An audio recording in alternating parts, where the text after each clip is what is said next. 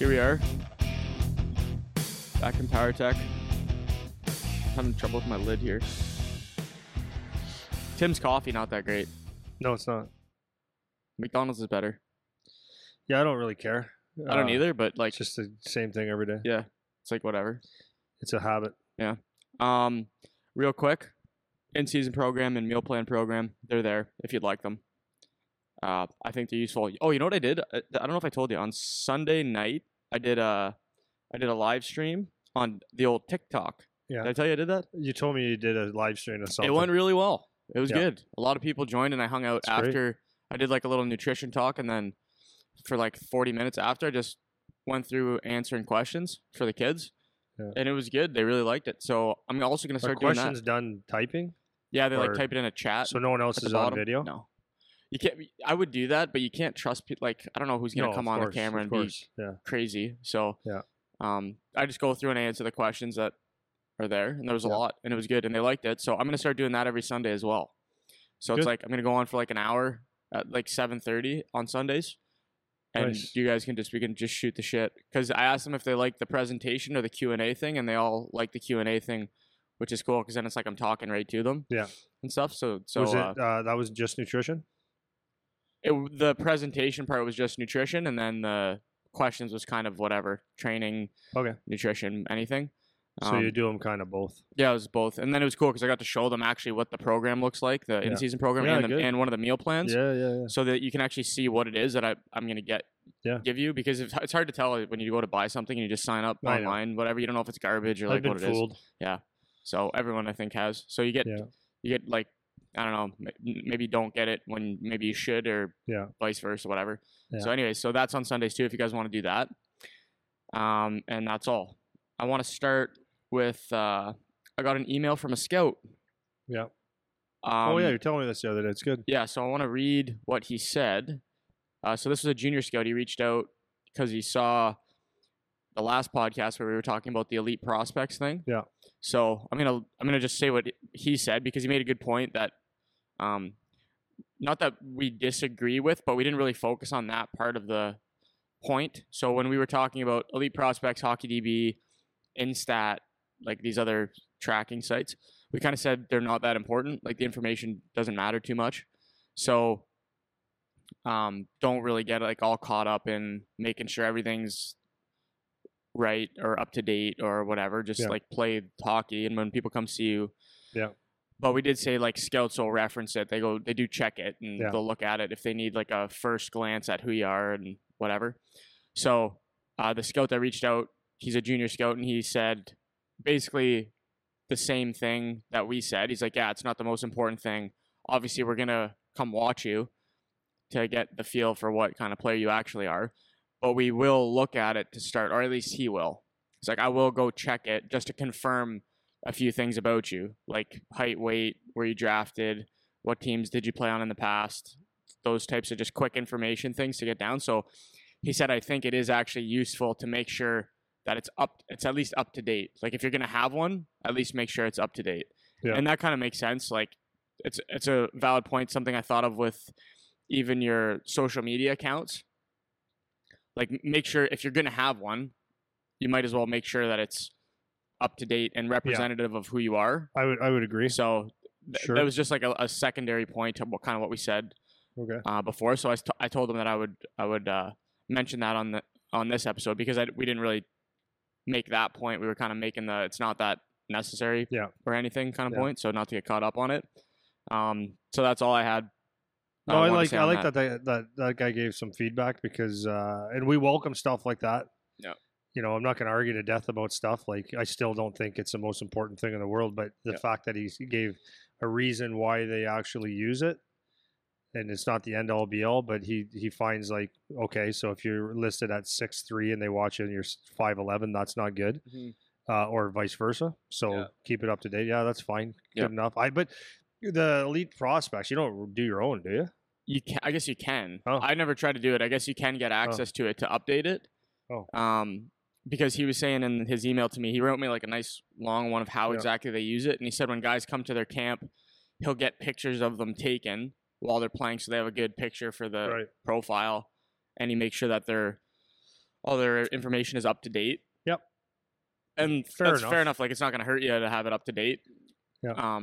But still, he was in agreement. Like, it shouldn't be something that you're that concerned about, but you just want it to actually be representative of who you are. If you're going to have a profile anyways, so it's not going to hurt you to keep it up to date. And maybe it helps somebody if they're actually going to reference it like this guy does. And I'm sure if he does, that means there's a bunch of other scouts that I'm sure will reference it. Yeah, makes sense. Whatever. So I like it. I appreciate that. Yep, for sure. Appreciate someone telling us that we're not 100% right. Yeah, or even just a different perspective on it. Because like, it's not that I disagree. It's just he's focusing on a different side of the point that's worth mentioning for some of the kids. So that's cool. So anytime, just on that note, anytime we say things that someone has a legit actual perspective, like, I'm not going to say I don't necessarily care about other people's opinions that don't matter, but if you're somebody that's in the industry and actually has some experience using something and you have a different perspective on something we're talking about, like, love that, right? In anytime you want. So that's what I got. Yeah. You go. I don't have anything this week. No, I got a couple of things. So I had a good surprise this morning just before you came in. You saw Harry. Mm-hmm. So one of my old students, Harry Young, stopped in to see me. He's now a cop now, so it was nice to see him. He stops in, I guess, quite often, but I'm not here a lot of the times when he stops in. Anyways, Harry was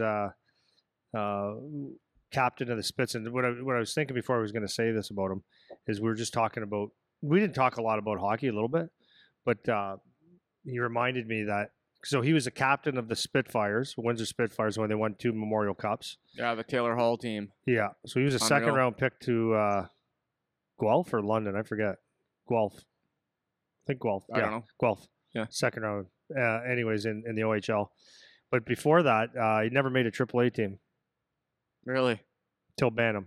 Wow. His dad said, he's a big boy, but so his dad in Bantam said, well, screw this, I'm coaching a team. And his dad's not one of these fluffy guys, right? Yeah. He's just like Harry. So Harry's like 6'4", big, frozen turkeys for hands, never smiles.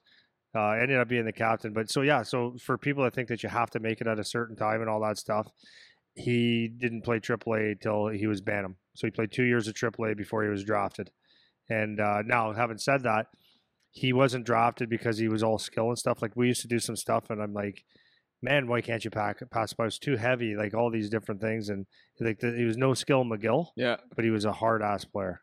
Yeah. So then he was drafted to New Jersey and played in the minors. So I was just telling him today, he was asking about Charlie. I said, oh, you would have played with one of his coaches. So Chad Wiseman, who is Charlie's head coach now, played with Harold in Albany. Oh, really? Yeah. Small world, man. Hockey's a small world. Hockey's a small world. Yeah. So anyways, it was really good to see him. But this guy was tough. Nails. So he's got the big handlebar mustache now. The Movember thing that people buy into quite a bit.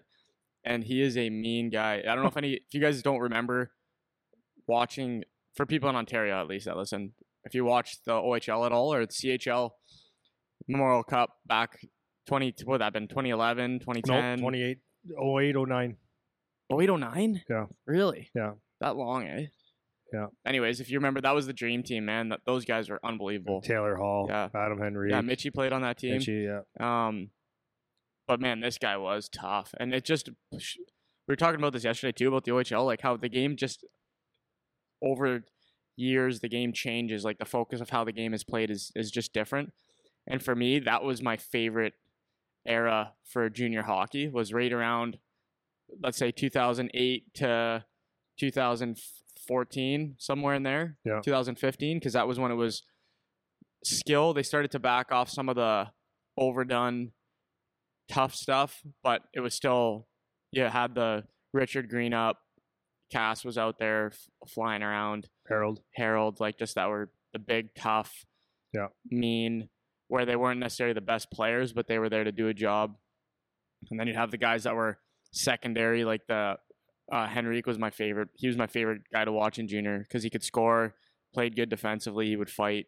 Yeah. And it was just a little bit more toughness than you see now. And that was my favorite. That was my favorite to watch. You go to see a game and it doesn't matter what the game is. There's 2-3 fights and goals left and right. High skill, high toughness. It was awesome. So another weird story or an interesting story, or maybe it's not, who cares?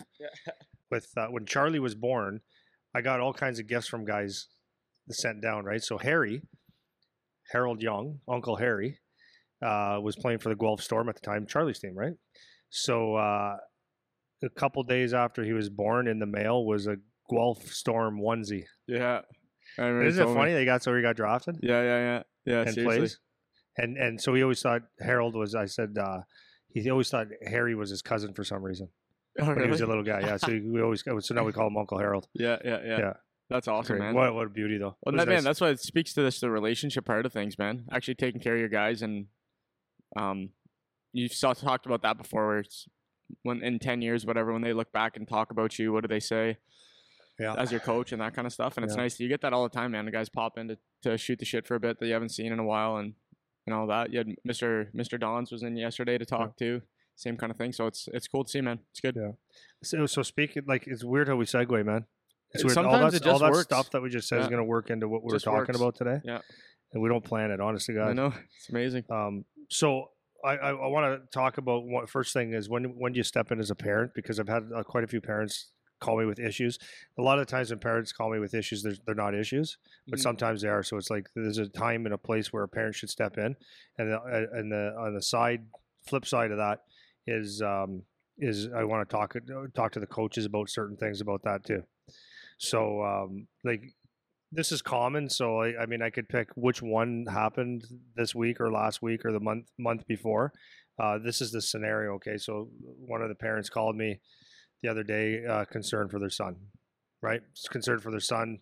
So I initially my radar goes up. Okay, like what's the issue here? But so in this issue is the mom was really, really good about it. She said, like, listen, I know where my son stands, but he is plays AAA, and he's getting like very minimal ice time in AAA, and he played, whatever. A lot of issues come in with that. So she said, I'm trying to deal with it to the point where I think I need to talk to the coach because my son's confidence is like shot. And like, how would you approach it? What would you do? And when the son did talk to the coach a little bit, it was like they gave him the generic work hard or whatever. So, okay, fine. So we had the conversation. I said, look, it's I'm going to be honest with you.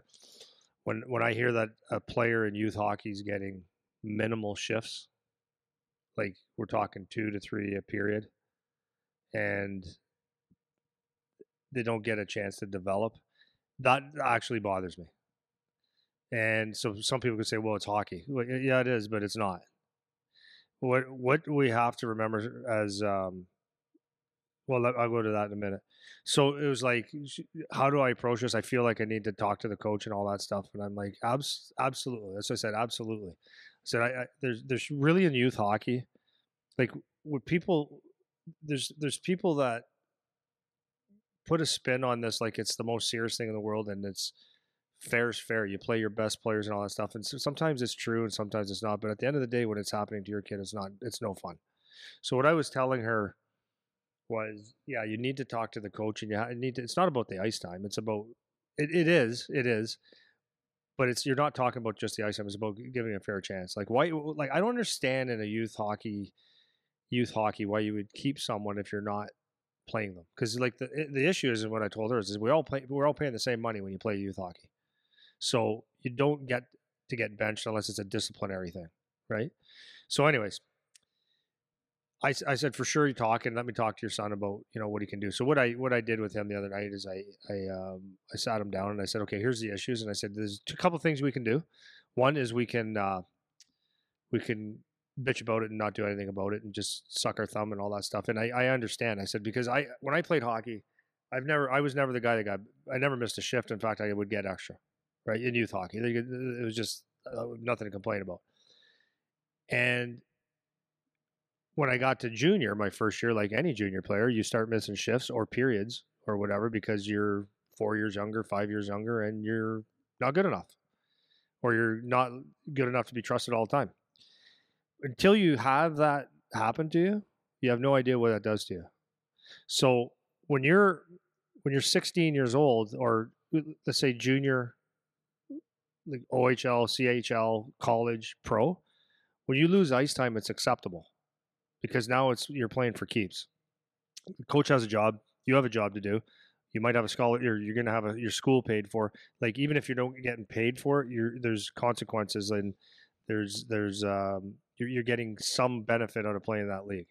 You're getting scouted to the NHL. Maybe you're getting your school paid for. So sitting there is now a choice if you want to do it or not. You have to work yourself out. But when it comes to youth hockey, wow, like we're all paying the same money. So I think. Yeah, so my point with this is like, when does a parent actually step in? Mm-hmm.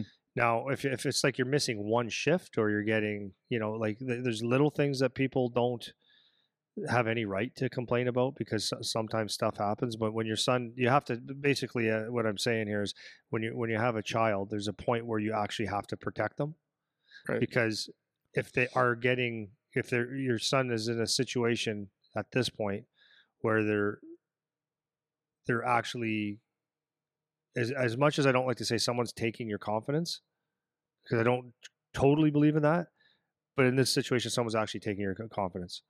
Or if someone was being more abusive, and I'm not just saying, hey, toughen up, like that's not abusive, but when someone gets on you in a real negative way, then you do have to approach your coach and take care of your son. So it's like protecting them from, you know what I'm saying? Yeah. Maybe it's not mental abuse, but it's like damage.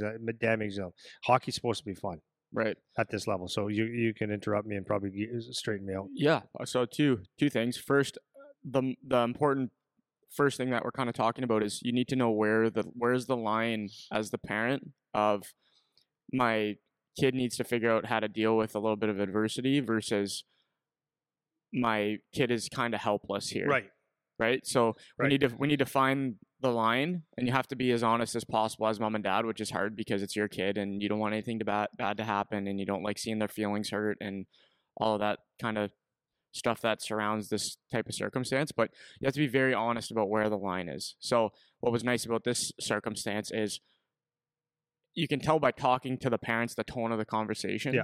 So in talking with this parent, it was like you said, I know where my kid stands. I'm not saying he's the best player ever. I'm not saying he's getting drafted first round and someone is sabotaging his hockey career. Yeah, it's the person. Yeah, but it's like the kid should be getting a little bit more of a chance or more of a bone than he's getting. And it might be because the kid is too passive or too aggressive or too fill in the blank with whatever the term is that applies to your kid. That is part of the reason for it.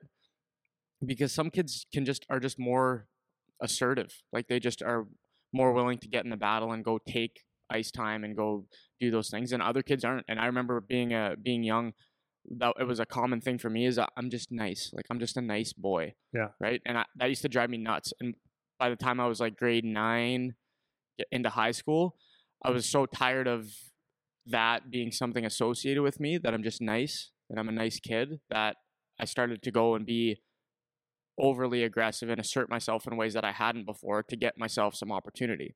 So you have to kind of juggle all these things as mom and dad and figure out, okay, when is it is there something for my kid to do versus I need to step in and do something, or a combination of both of those things. And most of the time it's going to be a combination of both those things where mom and dad can step in to help and the kid needs to be doing the work. It's not just I'm going to go complain to the coach because he got sat for a period because he had a tantrum on the ice. It's like, no, he actually deserved to sit that time. Right. So it's about the honesty thing plays like a crucial role in this. So I wanted to just circle on that first. And then second thing, I'm going to give a little bit of pushback because you made a point in a past episode where you talked about how equal ice time isn't fair. So we're talking about things fair is not equal. Yeah, so if you give everyone on the team equal ice time, that's not necessarily fair. Yeah, right. Yeah, I'm not disputing that at all. Right. So I understand like the distinction between those two things, but maybe for people listening, so for this kid, for example, he's not getting equal ice time. Yeah. Right. But at the same time, you're saying, well, equal ice time isn't necessarily fair always. So let's say as applied to this circumstance or just more generally, how do you kind of square those two? Okay. So when I talk about being fair, when we talk about being fair or having equal ice time does not mean fair, because equal ice time means, if you use just the term equal, means that you get one, I get one, you get one. right? Yep. That's equal. That doesn't make it fair. Like on the onset, it does. It's like if we have 3, everyone gets 1. That's fair. Well, that really doesn't add up, because if every time you go on the ice, you're playing a good hard shift, you're giving it everything you've got, and so does this guy here. But when I go on the ice, I kind of dog it, or I get a stupid penalty because I'm lazy, or I have a shit attitude, like any of those type of things, then I shouldn't have the same ice time as you, because I need to learn a lesson. True? Yep. Okay. The other thing would be, so that would make it unfair to play us all 3 the exact same, right? Yep. What else would be unfair is that at some point your team should want to win. Like I'm never going to be a believer in, like, because we've all played on teams in youth, and my son, you don't have a son. My son played, and it was like, yeah, but we could win now. Like now we could win. Yeah. So like in maybe it's an important power play. It's like you don't just equal would be like, okay, next guy. And that's not fair. It's not fair for a couple reasons. It's not fair because you've been busting your ass and you actually put points on the board, and you're the better player with a better attitude than me. Mm-hmm. And for 1 or 2 shifts in a game, or to win a tournament or whatever, it's not fair to you now that I get your ice. Right. So that's the distinction that I want to make about that. In this case, when a parent has a deep concern about their kids, and they're not in the mix for a regular shift, just on any given day, what are you doing? So now you're protecting your kid, because now it's not fair on a different level. It's like, okay, your dad paid $1,000, this guy's dad paid $1,000, I paid $1,000, but for some reason I don't get to play because the coach thinks that my $1,000 is not as good enough. No, I don't mean it that way. What I mean is, you just because. Yeah, it's like the opportunity isn't there now. No, there's zero opportunity to get better. Right. It's just like, no, you're going to get 2 shifts of a period. Well, that's not what we paid for, and it's not right at youth hockey. Yeah. At youth hockey, right. So that kid has to have an opportunity to get on the ice to play. And then in certain situations, or if he's not going, then you could take, like, I'm obviously, I don't even have to explain this, I'm all for, in youth hockey as well, that if you had a shift where you're really dogging it, I don't mind taking a shift away from you and giving it to someone else. That's okay, in my opinion. Yep. That's okay. But to sit there and say this person, this guy right here only gets 2 shifts a period because he's in a rotation or something, wrong. Yep. Wrong. Like, don't have that kid. Yeah. Because it's like, the reality is from a parent, and I don't think the parents probably didn't understand if they were told that this was happening, but if they knew that they were going to get 2 shifts a game, I don't think that kid would be playing that team. He'd go play somewhere else. Mm-hmm. For sure. Yeah. Right. So it's not right. It's not right. So what else do I want to say about that? So yeah, as a parent, this is where you do need to step in. You have to have a conversation. You don't have to be all that confrontational, but you have to have an adult conversation and bring up these type of points. Is like, dude, it's like 2-3 shifts a period. Yeah. Like, he doesn't get to play. Like, he gets to play every 8 minutes. Like, come on, man. Yeah. And teaching them what they're kind of doing to your son and the family. Yeah, and that's you did that beautifully, because I want this. These are meant to be tools to help parents think about how to approach these types of problems, and that's why I wanted you to go into that, the equal ice time, because you've made that comment before, and you don't want all the parents to think, because I'm assuming most parents won't think this, but you get the few that might, where it's like, well, he should be playing as much as that kid gets all of our goals. And it's like, no, he's actually better. And in certain situations, if you have any desire at all to win, which is part of the deal when you're playing at that high level, then sometimes the better players should play in certain situations. And if your kid's not one of those, then that's part of the deal. Like, they're going to miss some opportunity because of circumstances like that, but they shouldn't be missing all the opportunity all the time. Yeah. And that's kind of where that distinction comes in between those two. So I wanted you to talk about that a little bit, because you've said that before too, how the equal ice isn't fair. So that was a good. Yeah. I haven't said that. When you get to the higher levels, then you have, as a parent, you have no right. Like, I'm being honest with you. I have zero right. I got to be careful how I say this. Not careful because I'm going to get in trouble. I want to say it the right way. I have no right now to ever call my coach or Charlie's coach in the OHL and say he needs more ice. Like, I mean, I wouldn't do it anyways. Now we have an agent or something like that could advocate for him or like talk, but at the end of the day, it's like, and it's about solving problems now. Like we talk about all the time. At a certain level, it's like, okay, if you want ice, it's 100% earned, and that's the level he plays at now. And what are you going to do to earn it? And it doesn't mean it's going to change in a day. Because nothing's fair, right? Like you might at this level, you might think, well, he's playing better than this guy. Well, you're just dad. You don't know. You don't know anything. Yeah. You don't know what goes on in the room. You don't know his body language. You don't know. You're always. And I told you this the other day, and you said this when you were watching kids. When I watch my kid play hockey now, when he played youth hockey, it was fun. I could watch because I know when he get on the ice, he'd go hammer someone, get the puck, make a play, score a goal, back check. Like it was just, I didn't have to look for him. It was like, okay, there he is, good. Watch other kids play, right? But at the OHL level, especially his first year, I'm being 100% honest. I know most parents are like this. When I'm watching the game, but I'm like the first year. Well, I'd be watching the game. I'd be looking at the bench because I think, he might be coming up because it's rare. Right? Like it's not a regular shift. So every time he got on, it was a Stanley Cup shift. Mm-hmm. So he'd watch that. He'd jump on the ice and I go, hey, hon, he's on the ice. Yeah, I know I saw it, Andy. But just want you to know, I don't want you to miss this 12 seconds of fame here. But anyways, he'd get on the ice and I had the blinders on. I would watch my son. I watched the game a little bit, but it was about what he did that shift. Oh, he finished the check. He should have got that one out. Whatever. And at the end of the day, I would want to give him sometimes more credit than he deserved, because I felt like it. And then other days I'd be maybe a little more like with my wife. I said, no, honey, he has to, if in this situation at this point of his career, that puck that came off the wall that he bobbled, not allowed. 2 years from now, because he's going to be on the ice 17 times a period, he can have a ball because it's a numbers game. But right now, that has to get out. So he doesn't deserve one more shift. Maybe he does, but you have to be critical of the thing.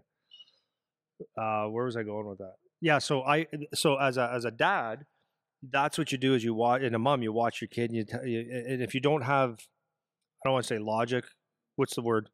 If you don't have if you can just see objectively, then you're going to be able to say, okay, I'm watching my kid, and well, you can't compare him to anyone else because you're just watching your kid, and you're so focused on your kid, you don't see half the stuff that's going on. So when a parent complains about ice time, and the ice time is like they watch the game that way, which most parents do, then you actually don't have. You can't say my kid's better than that kid. You don't know. You're looking at all the little things, and you're magnifying the good. So like with Charlie's first year in the OHL, when he'd throw a big hit or he'd get a puck out of his zone like nice and clean, and it would lead to a play, like I'm like, yes, well, it's actually not that big of a deal. It's just, right? Yeah. It's just part of the game. Yeah. Or when he would bobble a puck on his zone and keep it in, and he couldn't get the puck out, and they were in there for another 20 seconds, it would be like magnified the other way. Yeah. So it's like he was either amazing for not really being amazing, and he was like total dog shit for not really for just being normal. Right. So when you're looking at your kid, that's the lens. You got to kind of remove that lens, and you can't say I'm better than this guy. He's better than that guy. You actually can't say it. Yeah, and it's the hardest thing. And I don't have kids, so I can't even speak to. It's even harder than I think it is because I don't actually have my own kid. But when I go to watch the boys now, like I was saying to you the other day, I went to watch Sunday, and for the whole first period, certain guys that I'm training, when they get on the ice, I literally only watch them. I don't watch the puck. I just watch them the whole time. So they could be D-zone coverage as a left winger, nowhere near the play, and I'm just staring at them. Like, are they shoulder checking? Are they looking for their guy? Are they doing whatever? Like a scout would if they're looking at a specific player. But then what happens when you do that is you miss everything else that's going on. So the game that I was watching on Sunday, a bunch of our guys playing, after the first period, I was like, man, like I'm not even seeing the game right now. You have no idea what's going on. It's like I don't even know who on the other team is good. So I was kind of thinking of it from more of a scouting perspective rather than a parent, where I was like, if I'm looking for good players right now, I can't see them because I'm so focused on the one guy or the few guys that I train that are playing in this game. So the next period, I just like surface watched the game, and I wanted to see who would just emerge as the good players. And I picked out two guys from the other team that were like, wow, those guys are pretty good. And the whole first period, I didn't see them once. Didn't see them at all. No, because I was so hyper-focused on just what I was looking at, So I can only imagine scaling that up when you're a parent, and especially if you don't have a lot of experience with hockey and you don't necessarily know, or any sport, and you don't necessarily know what to look for. Don't even worry about experience. I've got a lot of experience in hockey, and if I'm focused on watching my kid, which it's inevitable, like it's very hard at this level because he's still young.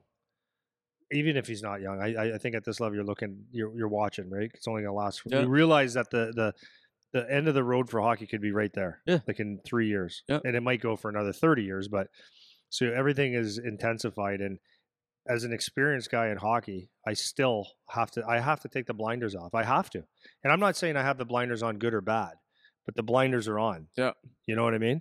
But this is my point. You, as someone who is experienced, you still at least understand the game, so you have the ability to, when it's appropriate, separate yourself and say, okay, but after I get through my emotions about it, I can say that this, and this is actually what's going on.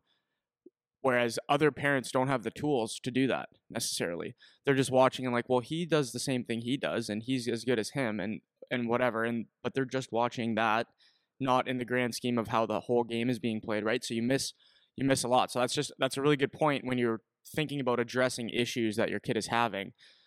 You first have to be like, there's a progression on how to address the problem, and the very, very early stages of that are you actually looking at what's going on properly? Yeah, that's the honesty mirror. That's the honesty mirror, right? That's the first question as the player you ask, and that's the first question as mom and dad that you ask. Are you actually seeing what's going on the way that objectively someone would see it?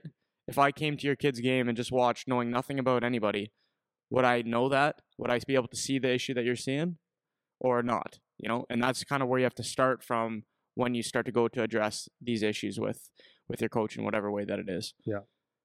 So the line, anyways, it's kind of wrapping this little piece up. Yeah. Is there is a point, like as a parent, where there are things that possibly could happen where you have to address the coach or the situation. And one of them would be like, and with the few people that called over the last week or so, these are things that you definitely have to take care of your own son.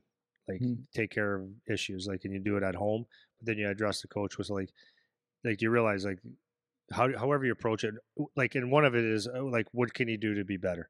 And you realize that, you know, he's getting 2 shifts and it's like, it's not great for the kid, but he's willing to work through it. So that's actually important to let them know.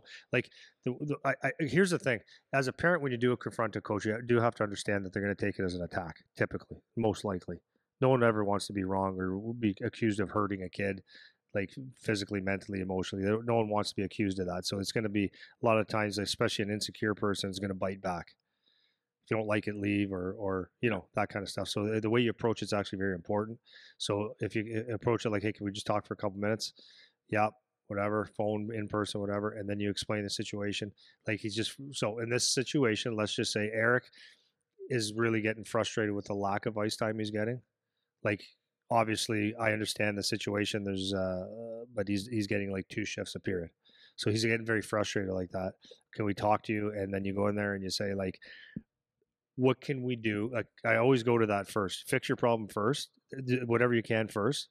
So what this does is just address that. I understand there's an issue, but I'm willing to work with it. Now, what happens is, as a parent, I put you on the spot. Now I'm going to hear, is there bullshit, or are you going to actually give me something? Yeah. So if you come back and you tell me, yeah, he needs to work he got to work harder, he's got to have better footwork, then I know that you're bullshitting. Okay. But even though you're bullshitting, I say, okay, that's cool. It's footwork. Okay. What exactly do you mean by that? Because I'd like you to be very specific with me, because my son gets 2 shifts a period and he would like to get 4 or more. So by you saying, not confrontational, but if you say he needs to have better footwork, he needs to work harder, say, okay, that's fine. But can you be very specific? So that when he has something to work on, he can at the end of the day say, okay, coach, I did that 5 times that shift, or 5 times that game. Or after 2 weeks, you can say, yeah, your footwork or your hard work is a lot better. So be really specific. So then maybe he'll come up with more bullshit, but now he knows you're there, and you haven't been a guy that's, you know, I'm going to bury you, all that kind of stuff. Okay, we're going to do the work. So then the kid has to figure out, what can I do to make myself better? So in situations that I have with kids, is they'll come in and see me, and that's what I did with this boy the other day.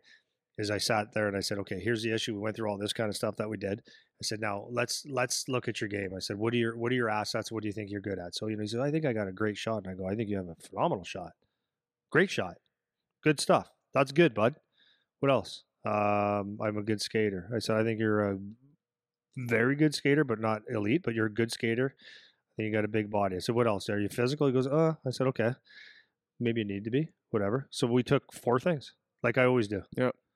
Because what are things that you control? So that's what I said to him. I said, Eric, what can we control? Can you control like the D zone? So I said, this is how we're going to take care of the D zone. Every time the puck is coming back to your zone, like through the neutral zone, whatever, I don't even care what the coach says because I'll be right. Mm-hmm. You come back as hard as you can. If you're catching him, he's going towards that, seal him off there. But I want you to come back as hard as you can. I want you to stop at the hash marks on your side of right wing. Stop right there. Now sort everything out. And then on the loose pucks, go as hard as you possibly can. Make contact when you can. If you do that, that's number 1. It's the only so I wrote it down. That's number 1, defensively.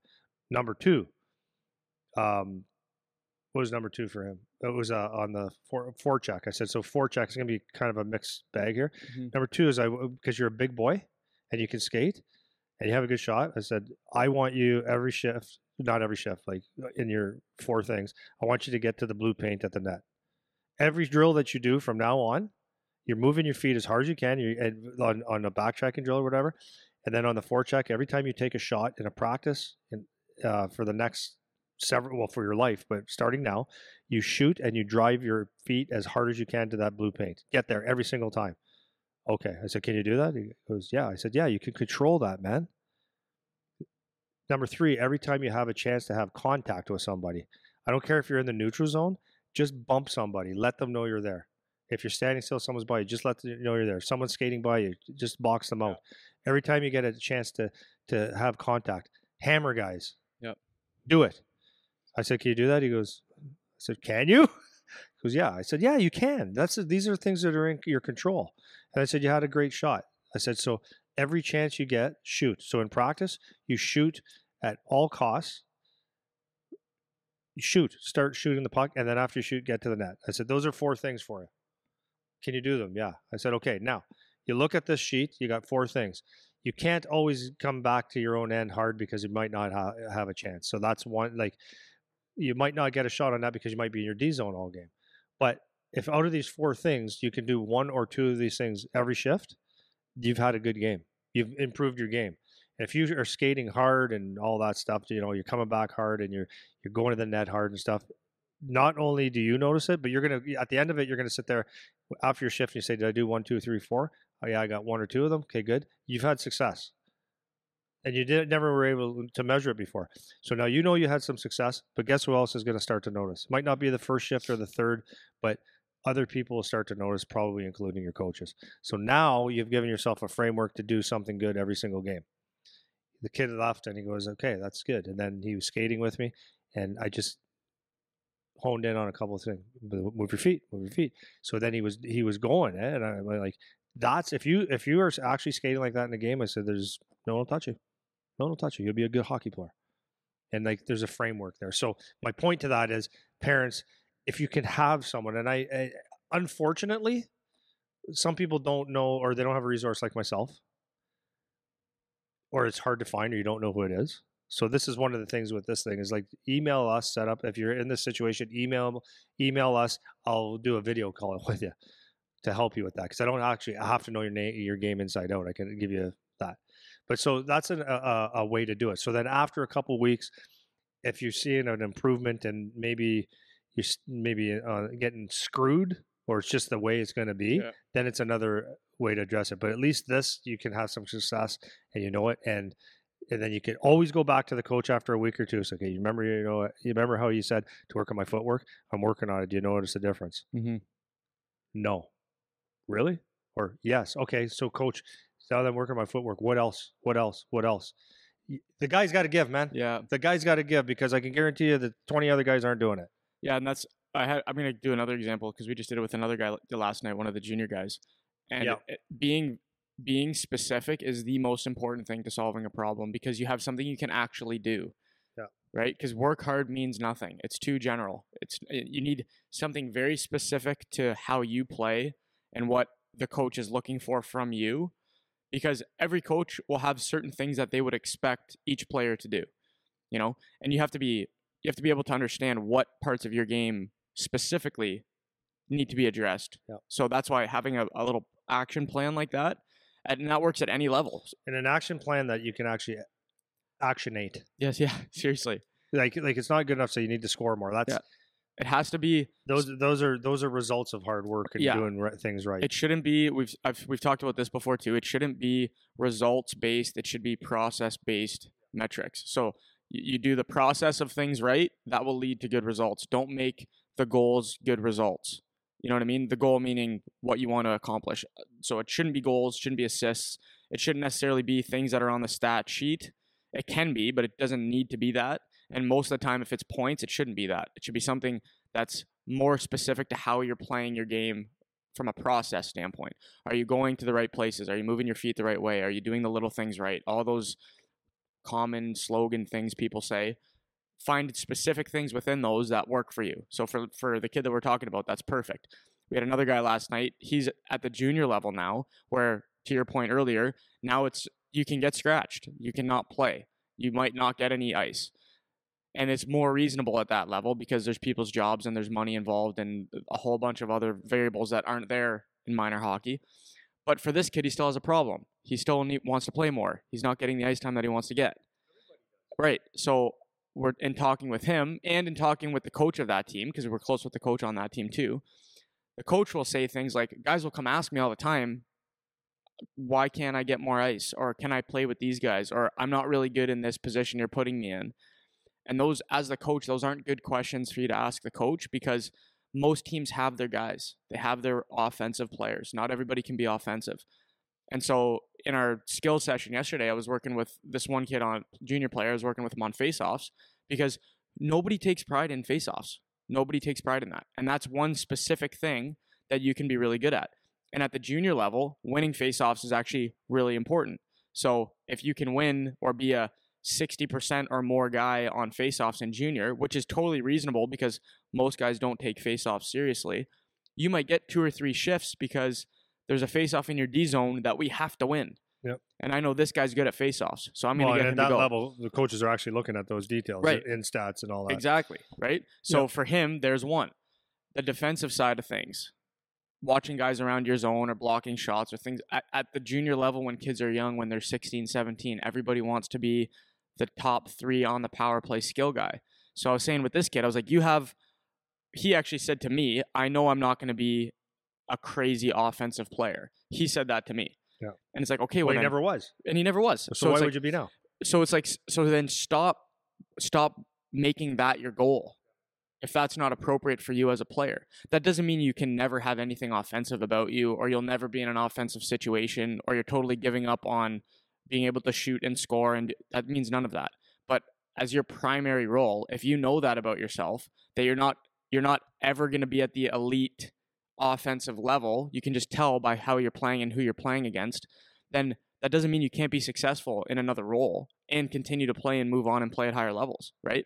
So for him, it was similar to the boy you were talking to. It was like, okay, really take your face-off seriously and really take the defensive side of your game seriously, meaning you're finishing your checks, you're blocking your shots. There's 3 right there. Block a shot, finish a hit, win a face-off. There's 3. Now you're making yourself so much more valuable that if you happen to be in a scratch rotation, or you happen to be a guy that gets some ice time and then sits a shift just because you have an extra guy or whatever, some teams are like that. This is something that makes you one of the guys that aren't expendable now. I like having this guy play because he can win a face-off when we need it. I can't scratch him. I need him in case we get in this situation. My other face-off guy was just on the ice and he's bagged. I need another guy that can take it. And then now he goes and works on those things, and then he can go to his coach and say, hey, could I get a crack at second power play? I feel like I'm really improving my D zone. Maybe your coach says, I don't think you are. Okay, how do I fix that? Or he says, yeah, sure, you've been doing well. I'll try to get you on the kill this week, or we'll put you on in practice and see how you do with the system, whatever. And this is how you start to solve a problem, right? And there's a minor hockey example, there's a junior level example, 2 totally different scenarios, but it's the same process of getting something that's actually actionable for you to do to solve your own issue. Yeah. Does that make sense? Yeah, it totally makes sense. And I was just having that talking to another junior player the other day. Was the same exact thing. It's like I think I'm better than this guy. I think I'm playing better than this guy. It's the politics, all that stuff, and it's like and it's just you can't do that. Yeah. Like if you're very serious with this, you can't do that. You can't play the blame game. You can't look for the reasons. No, that's not the right sense. You can't look for how you're getting screwed. You can't do it because when you get in that rabbit hole, it never ends. You absolutely have to find one or two things that you can do better. Now, like you said, face-offs, if you're like, it doesn't go unnoticed, like at higher levels, it doesn't go unnoticed. You win every face-off or 60, 70% of your face-offs, you will get ice. If you block shots or you're defensively sound, like you finish hits or your stick is so active, like let's use that. Your stick is so active and you're stealing pucks and transporting the puck up the ice with a pass or chipping it out and you're always keeping your team safe. It goes noticed. Yeah. So it doesn't have to be the thundering body checks. And that goes the same for the guys that are goal scorers, right? It's after you don't score goals, you have to be able to do something else or else you're not valuable anymore. Yeah, and that's what I said to the junior kid we were talking to the other night. It was, think about how much less pressure you have as a hockey player now if your job isn't to score the goals. That's a hard job, man. It's a hard job. And it's not something that just everyone can do, but everyone thinks they can do it. You know, everyone just thinks I'm a goal scorer. If only I got more opportunity. If only I was on the power play. If only I played with this kid or whatever. And it's not the reality. It's hard to score. It's really hard to be a point guy and succeed at the higher levels. Because even if you're a point guy in AAA, that doesn't mean necessarily you're going to be a point guy in junior. That doesn't necessarily mean you're going to be a point guy if you were to go on and play pro or college or whatever. So for this kid, I said the same thing to him. I was like, okay, if you're telling me that you don't think you're going to be a super offensive player, like how much better is that for you to know that? How much less pressure will it be on you to know, like, it doesn't matter if I score tonight because my job is these other things. And these other things are I'm not going to say they're easy, but it's very simple to focus on, okay, getting a shot line. It's very simple to focus on, I'm going to win this face-off. I'm going to make contact with this guy when I go into the corner. Those things are much simpler to do. Stay on the right side of the puck all the time. Yeah. It's very simple to focus on those things versus I have to score tonight. Scoring is hard. It's hard to do, right? So if you have these other things that you can focus on, you can be an exceptional player. You can be an exceptional player, and people don't see that same value because everyone's like, well, I don't know why. Like, I'm a skill guy. I should be playing with our top players. And it's like, yeah, everyone's a skill guy, man. That's what everyone says, you know? So I wanted to mention something else for the parents. The framework that you laid out there, the pick your three thing, how we talk about that all the time. You just kind of had the whole conversation of what you did with that kid. And as mom and dad, you can do that. But it's important that you do get the feedback from your coach of what they want. Because if you just say what you want, that might not be what the coach wants. So if the coach is giving your kid ambiguous nothings, general statements, and you can't pull it out of them no matter what, then hopefully you can develop a plan for your kid that kind of specifies that goal. If it's a footwork thing or whatever general thing they say. But trying to be as specific as possible is important. The other part, I wanted to talk about another kid. I don't really know how I want to go about doing this, but how the tendency for parents to like want to go somewhere else because they think it's better if their kid is having an issue. So I know you've been talking with a few people the last few weeks about maybe more than a few people and more than a few weeks thinking about moving from their team to this team because my team's not good enough, or there's this situation or my coach doesn't know how to coach and this place is better, and this kind of thing. It kind of ties into if you feel like your kid is having an issue with the coach, or if you feel like your kid is too good for this current circumstance, that tendency to want to like jump ship or go somewhere else or whatever, because we see that all the time.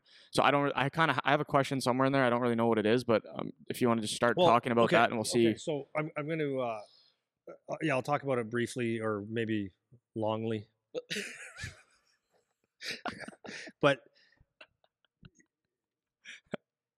I've got a lot of friends that coach. I just, as we were talking about this, I was just thinking about one of my good friends. His name is Scott Rex, and he's now scouts for the LA Kings. He's a pro scout. And he used to call me all the time, driving him nuts, because he coached in Brantford, and I'm telling you right now, he's a great coach. He actually came down when early, like 2005 or 6, came down with my brother, and he ran a clinic with me. Like, I had a group, and I love the guy. He's a great guy. He knows the game inside out. He's the captain of Ohio State. He coached pro. And then he was. I'm just going to use this as an example, okay? So here's a guy, because it has nothing to do with me, okay? Here's a guy that was a professional coach. Scouts. He wasn't scouting with LA at the time, but he was very well respected in hockey. Here's a guy that took his time to coach minor hockey in Brantford, an area, and develop kids. Okay? Scott's a hard ass, but he's a really fair hard ass. Like, you call equal fair. He's he's me, more or less, like, as far as the hockey goes. And he's just very straightforward. So, Eric, you suck today. He didn't mean, Eric, I hate your guts. Yeah. Eric, you suck today. So you're going to, he would say it like that. So anyways, he's direct and honest, and he's knowledgeable. So I couldn't tell you how many times he called me and says, Buckshot here needs to go to Toronto, or he wants to go somewhere else and play for someone else. I'm not giving them their release because of the circumstances, right? Like, and he'd fight that because he had a principle of, like, what are you doing? Right? Mm-hmm. But you got mom and dad that think that this guy doesn't know what he's doing. He's an idiot. He's not an idiot. Yeah. He's not an idiot. He is actually the best coach you're probably ever going to have, and probably the most honest with your son. And he's probably going to give you the best feedback you're ever going to get in your life, including junior pro hockey, because he actually not only is coaching you, he actually cares about you. He actually cares. No, I shouldn't say that until. But then when mom and dad cross the line, he's got a little screw you in him. Yeah. Right? But this guy, so that's my point, is like, why would you leave that to go play for what team? Because someone told you how great you are? Or because this team isn't winning enough? So Scotty's teams, just for example, he's always had a few really good players get drafted. Yeah. Yeah. Just like any team around Brantford too. Brantford, yeah. Not Toronto team. Okay, but I'll say something else about Brantford. It has nothing to do with me. Brantford is not Windsor, has nothing to do with me, except I know Scotty real well. Got a couple brothers live there. Every year they have a couple really good hockey players get drafted. If they played for the Toronto Marlies, the Detroit Honey Baked, or whatever, Chicago Mission, or whoever, those kids will still get drafted in the exact same spot as they got drafted. And the ones that didn't would not get drafted. It's not going to change. Yeah. So whether you play in Windsor, London, Toronto, Ottawa, Sudbury, Timmins, whatever, if you're that guy, you're getting drafted. Doesn't matter what team you're on. The thing about Brantford, it's like a really good sample size of what hockey should be. It's outside of Toronto. It's a smaller city, but it's not tiny. It's a city. They're not going to win the Ontario Championship every year. Maybe every once in a while they have a shot at it, but probably not. Mm-hmm. And you're going to get some good farm boys, and you're going to get some good city boys, and you're going to get a good mix, and you got to work hard to win. The good attitude, and the more that you gel, the better a team you're going to have, and it's like the best thing. You're not a super team, but those lessons right there is that you got to work to win. That's good. Not go on and play on a super team where you got let's turn it up in the third period, and you know what I mean? Yeah. But the bigger picture on this is that I was using Scotty as an example is because this guy actually cares about your kid, man. Like if I could have a coach my kid in youth hockey, I would have. And Charlie's was awesome too, but I'm using Scotty right now. Mm-hmm. If he said, "Yeah, I'm coming to Windsor to coach," I'd be like, "Wow, are we the luckiest people around?" But people don't look at it that way. Yeah, and they don't look at it that way because they have that skewed vision of what their kid is. Yeah. So you got a guy that actually deeply cares about the good of the organization to do right by them. He's got deeply cares about him doing a good job, but more importantly, deeply cares about the kids on your team performing, and like to the point where, like, I know for a fact that we've talked, he thinks about these things. You know, how could because as a coach, that's what you do. How do I make this kid better? Yeah. But then mom and dad go in there and they twist it. So it's like, you don't have to, man. You don't have to. You can stay right here and deal with the good and deal with the bad. Yeah. The only way that I would say that is acceptable to leave, is to go back to our first point, is when does a parent step in? is when you have a parent, and we've seen this locally where we've had a parent who's told a 12-year-old kid, treating him, a guy that never played hockey, I'm not going to use this exact word, but you call him to his face, you're a little wussy at 12 years old, and pick on him for it. It's like, dude, now it's not a safe place for your kid, but that should be brought up by the board and all that stuff. But yeah, anyways, that's my point. Does that make sense? Yeah. So that's, I know we cuss on that here and there, the people wanting to leave and go to other places, and it's just really, it's so weird to me, because if you have any sense as a parent, and you can zoom out just a little bit, if you look forward at all and see where kids get drafted from, who ends up being good players, or any of those things, there's no system that is just way better at producing players. If you're talking about actually being hockey players, if you're talking about the most amount of players that get drafted, go to a Toronto team, they'll have the most amount of players that get drafted, but that doesn't mean that those guys end up being players. Yeah. Right? Or that those guys even end up being solidified OHL players. No, not at all. Right? So not in the first 3 rounds, yeah, Oakland or is it Oakville? Oakville or Mississauga, Toronto. Sure, they have 9 guys that get drafted in the first 4 rounds or whatever, or in the whole draft, whatever it is. Most of them end up being the same as everyone else that got drafted, where it's like the kid that got drafted from Windsor in the 4th round and the kid that got drafted from Toronto in the 4th round are in the exact same position now, right? So it's like, okay, yeah, but they get more kids drafted, so they get more opportunity. It's like, not really, because they get their first year or 2 where they're going to that team to try out for a camp. But kids that are good enough that play junior anyways, they're going to go get their opportunity at whatever team because they'll get invited or whatever. Yeah. You know, and people just don't see that. They don't see later. The kids that get drafted would have got drafted. It doesn't matter where they played. It doesn't matter. And we've seen countless kids, like in the last few years, move away. I know, and then they move back. Well, no, but I'm just going to make the one point is like, did it change their draft stock at all? Yeah. No. Getting drafted in the 11th round didn't mean you should move away from your house. Yeah. You know what I mean? For you live sure, in Windsor, you go play in Toronto, you got drafted in the 11th round. You didn't need to go move to Toronto. Yeah. It did nothing for you. For sure, man. For sure. So I know you could have got drafted in the 11th round playing for Windsor. I know. But in fact, if you're an 11th round pick, not to cut up an 11th round pick, but that means you probably shouldn't have moved away because you weren't that good. Yeah, legit. If you're going to play for the Toronto Marlies or something like that, you're not that good. But people do though, because here's just like a counter example: is they'll look at a guy like who's like Logan Mailloux. There's one, right? Yeah.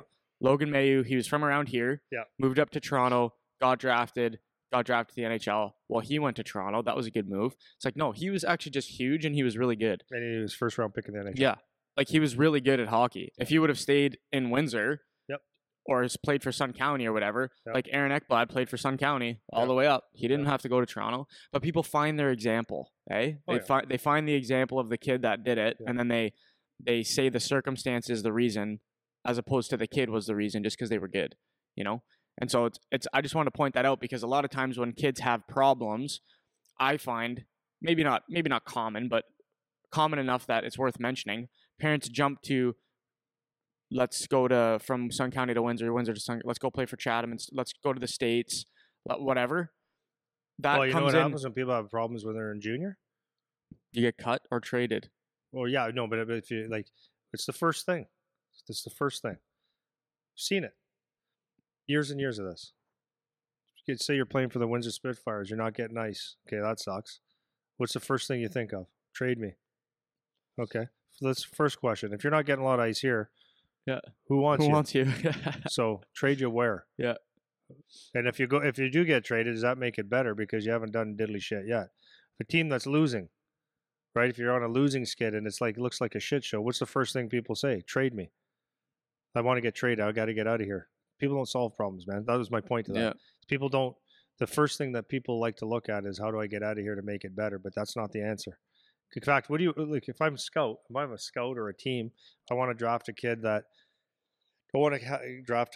And maybe I do. I don't know. At the end of the day, it's just got to be the best hockey player. But at the end of the day, do you want to draft a kid that played on a winning team and lost but battled back and made the team better, or had a good career, or do you want a kid that was on a winning team, started losing, and they're losing? Let me bail again, and every time something gets tough, they leave. I mean, I want obviously which one I want. Yeah, it's hard to go through hard things. That's right. One way maybe to frame it too is I just thought of this while you were talking. It's not about when you're in minor hockey, people think it's about the wins. It's about the development. It's not about the wins. So if your kid plays on a shit team, but they get to play a lot, that's what the scouts care about. They don't care about or the teams that are going to draft them or give them a chance at the next level. That's what they care about. They don't care how many times your team won. So if you think, well, I'm going to go to Toronto and play because it's a better team, it's a better coach, it's a better whatever, that doesn't really have a lot to do with your kid and how they develop. That doesn't have a lot to do with that, because if you're as a top kid on a small market team, if you're jumping to a Toronto team, you're probably not going to be the best kid on that team. Probably not. So if it's a numbers game. Yeah, it's a numbers game. So if you go up there and you're not going to get the same amount of ice that you would get on a smaller market team, that's not necessarily good. Just because you're on a team that wins more, right? Or they're in the finals of every tournament. And teams know that. Scouts know that. Even people that we talk to, they call me, how did this guy play? What did he do? They never ask, hey, did they win? It's like, it doesn't matter. I need to know. The game I was at on Sunday, there was 3 of the scouts that we know that were there watching. It was an 8-1 game. They were there watching. They're not like, oh, this game's over. We're good. We're going to go now. It's like, no, they stayed till 10 minutes left in the third period. They're watching the whole game. The other team's getting smacked because they're watching your kid, how they play. It's not just the team that they're on or whatever. You know what I mean? So that's all I got for that. Do you have another thing you want to go through? There's only the one thing about talking to the parents. Yeah. We were saying about parents have to deal with things sometimes. The only thing I wanted to talk about is like for youth hockey coaches. Yeah. Like, honest to God, man. Honest to God. What I mean, like I have to keep myself from getting like angry. Like, if what ever makes you think that someone should not play, like in youth hockey? Like, here's the things that a couple that maybe are reasonable. The kid had a piss poor attitude or was breaking some rules of the team. Wasn't doing like the little finer details of the game. What is poor effort or just taking stupidity penalties and like detrimental to your team? Then you get then it's very, very reasonable to take ice away. But to have a team in youth hockey to play, let's say, 2 lines and like have 1 or 3 guys hardly ever playing, then it's wrong. It's just pure wrong. So the question is like, is it about winning, or is it about developing kids?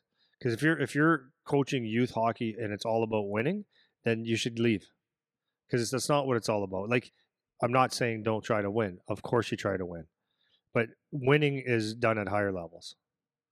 So if you got a coach that it's all about winning, then either that coach needs to move on and show how great he is coaching junior or above, or you need to, that guy needs to go. It's not right. I hope that didn't come across wrong. We want to win. We want to play to win, but it's not all about winning and everything at all costs. Because then it's all about the coach. It has nothing to do with the kids. So that guy will replace any guy in that team if you can get a better player. So that's not winning. It's not good for youth sports. It's not good for anything. It should be about development. So, using an example, and I've done this with a team that I coached, youth hockey, young kid, no good. Kid was no good, but we had 17 guys to pick from. We had to cut 1.